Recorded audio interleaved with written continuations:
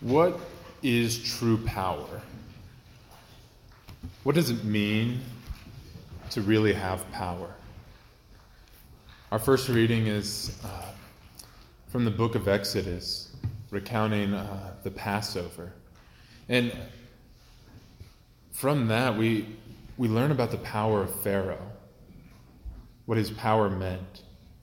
For him, it meant to have a whole people serve him, all of the Israelites, to build the supply cities, to make bricks, to serve one man. And it's an interesting contrast, because in our gospel we hear about Jesus.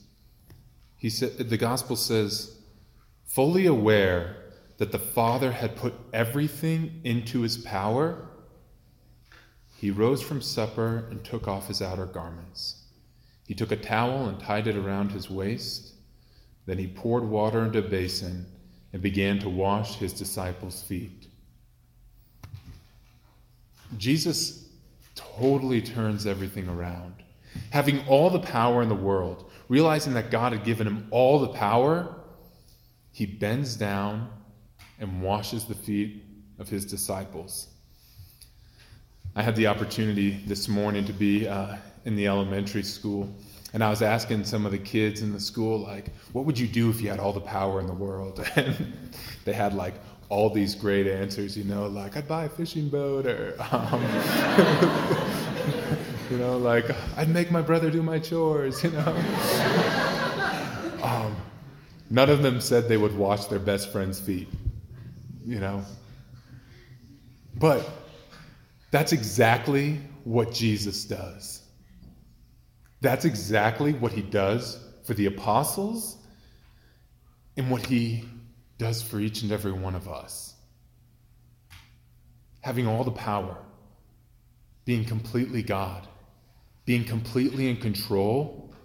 His last night with his apostles, with those he journeyed for 3 years, he takes off his garments, kneels down, and washes their feet. He says, I've given you a model to follow, so that as I have done for you, you should also do.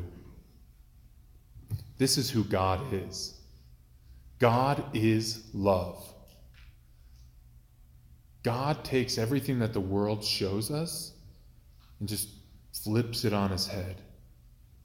We kind of, we hear this and we're like, right on, Jesus, serve us, But we're called to be conformed to the Master. We're called to be transformed by God's love. God becomes man, he comes down, we celebrate Christmas, spends his 33 years here. But it's not like Jesus is just like coming and like, hey guys, just came to hang out for 33 years, see you in heaven. That's not what Jesus does. He comes and he says, I see your brokenness and I want to enter into it.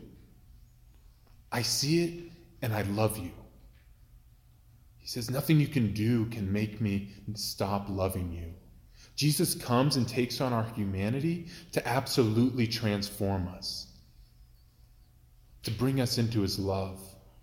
And that's the beauty of this night of Holy Thursday, that God doesn't desire us to stay in our sin. God wants us to know so much of his love.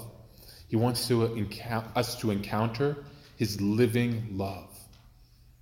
We sometimes we have a temptation to be like, man, I've disappointed God and everything.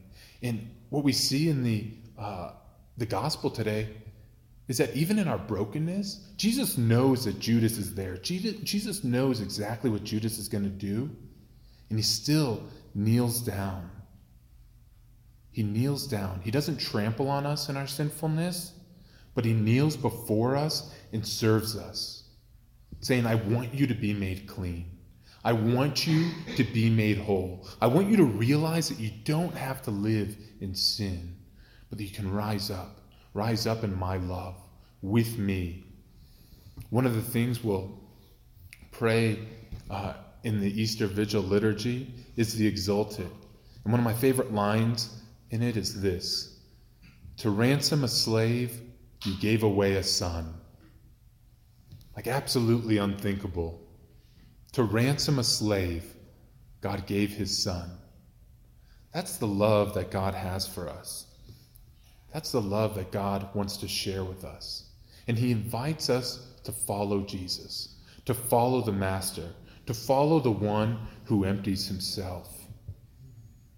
And we have a fear of following completely, especially in college. You're like, man, I want to make sure I get good grades. I want to make sure I have a job. I want to make sure that there's going to be some sort of comfort in life. I want to know that my future is going to work out okay. And so, Lord, I'm going to grasp onto these things for a little while to make sure I can figure everything out. And then I'll kind of let you fill in the gaps. And Jesus says, no, let go. Jesus says, come to me first and learn from me. He says, learn from me, for I am meek and humble of heart. Follow me first, and everything else will work out. Because, you can get a nice job, all your relationships can work out perfectly. But if we don't have Jesus, if we don't follow God the way that God asks us to, things will fall apart. Jesus teaches us tonight to live in his love, to stay in his love. God doesn't want to shame us. He wants us to come to conversion through his love. I love the story of St. Polycarp. St. Polycarp was first century or second century church father, and he was actually a disciple of John the Apostle. And so he used to spend a lot of time with St. John. And one day, he kind of asked St. John, he's like, you always speak of love so much. It's like every other word is love, love, love. He's like, why do you do this? And John, he's an old man at this point, and he kind of just it's like you watched him have a flashback, thinking about those days on the shores of Galilee with Jesus. And he said, I speak of love so much because the Master did. I speak of love because the Master did. Like John, 60 years after the crucifixion and the resurrection, 60 years after the Last Supper, remembering everything that Jesus had said and done, it was love. John had an encounter with the God who is love, the God who doesn't desire to shame us, the God who doesn't desire to trample upon us, but the one who wants to lift us up to come to follow him, to lift us up to share in his divine life. And how do we follow him? Precisely through this night, precisely through Holy Thursday, the night when Jesus instituted the Eucharist, the night when Jesus instituted the priesthood. When he said, it's not enough for me just to wash your feet. I need to give you my entire self. I need to share with you my body and blood. How do we follow Jesus? Through the Eucharist. I think of the story, I think it's like Hansel and Gretel, where they're walking through the woods and they leave the breadcrumbs behind, so they can find their way home. You know what I'm talking about?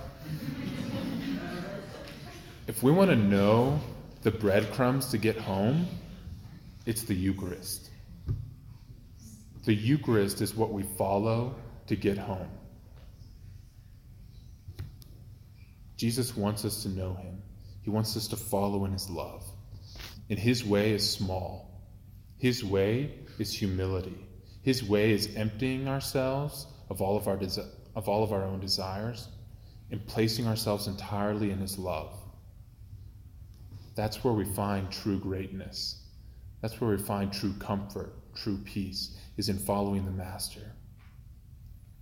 Unlike Pharaoh, Jesus' power doesn't seek his own gratification. It seeks ours.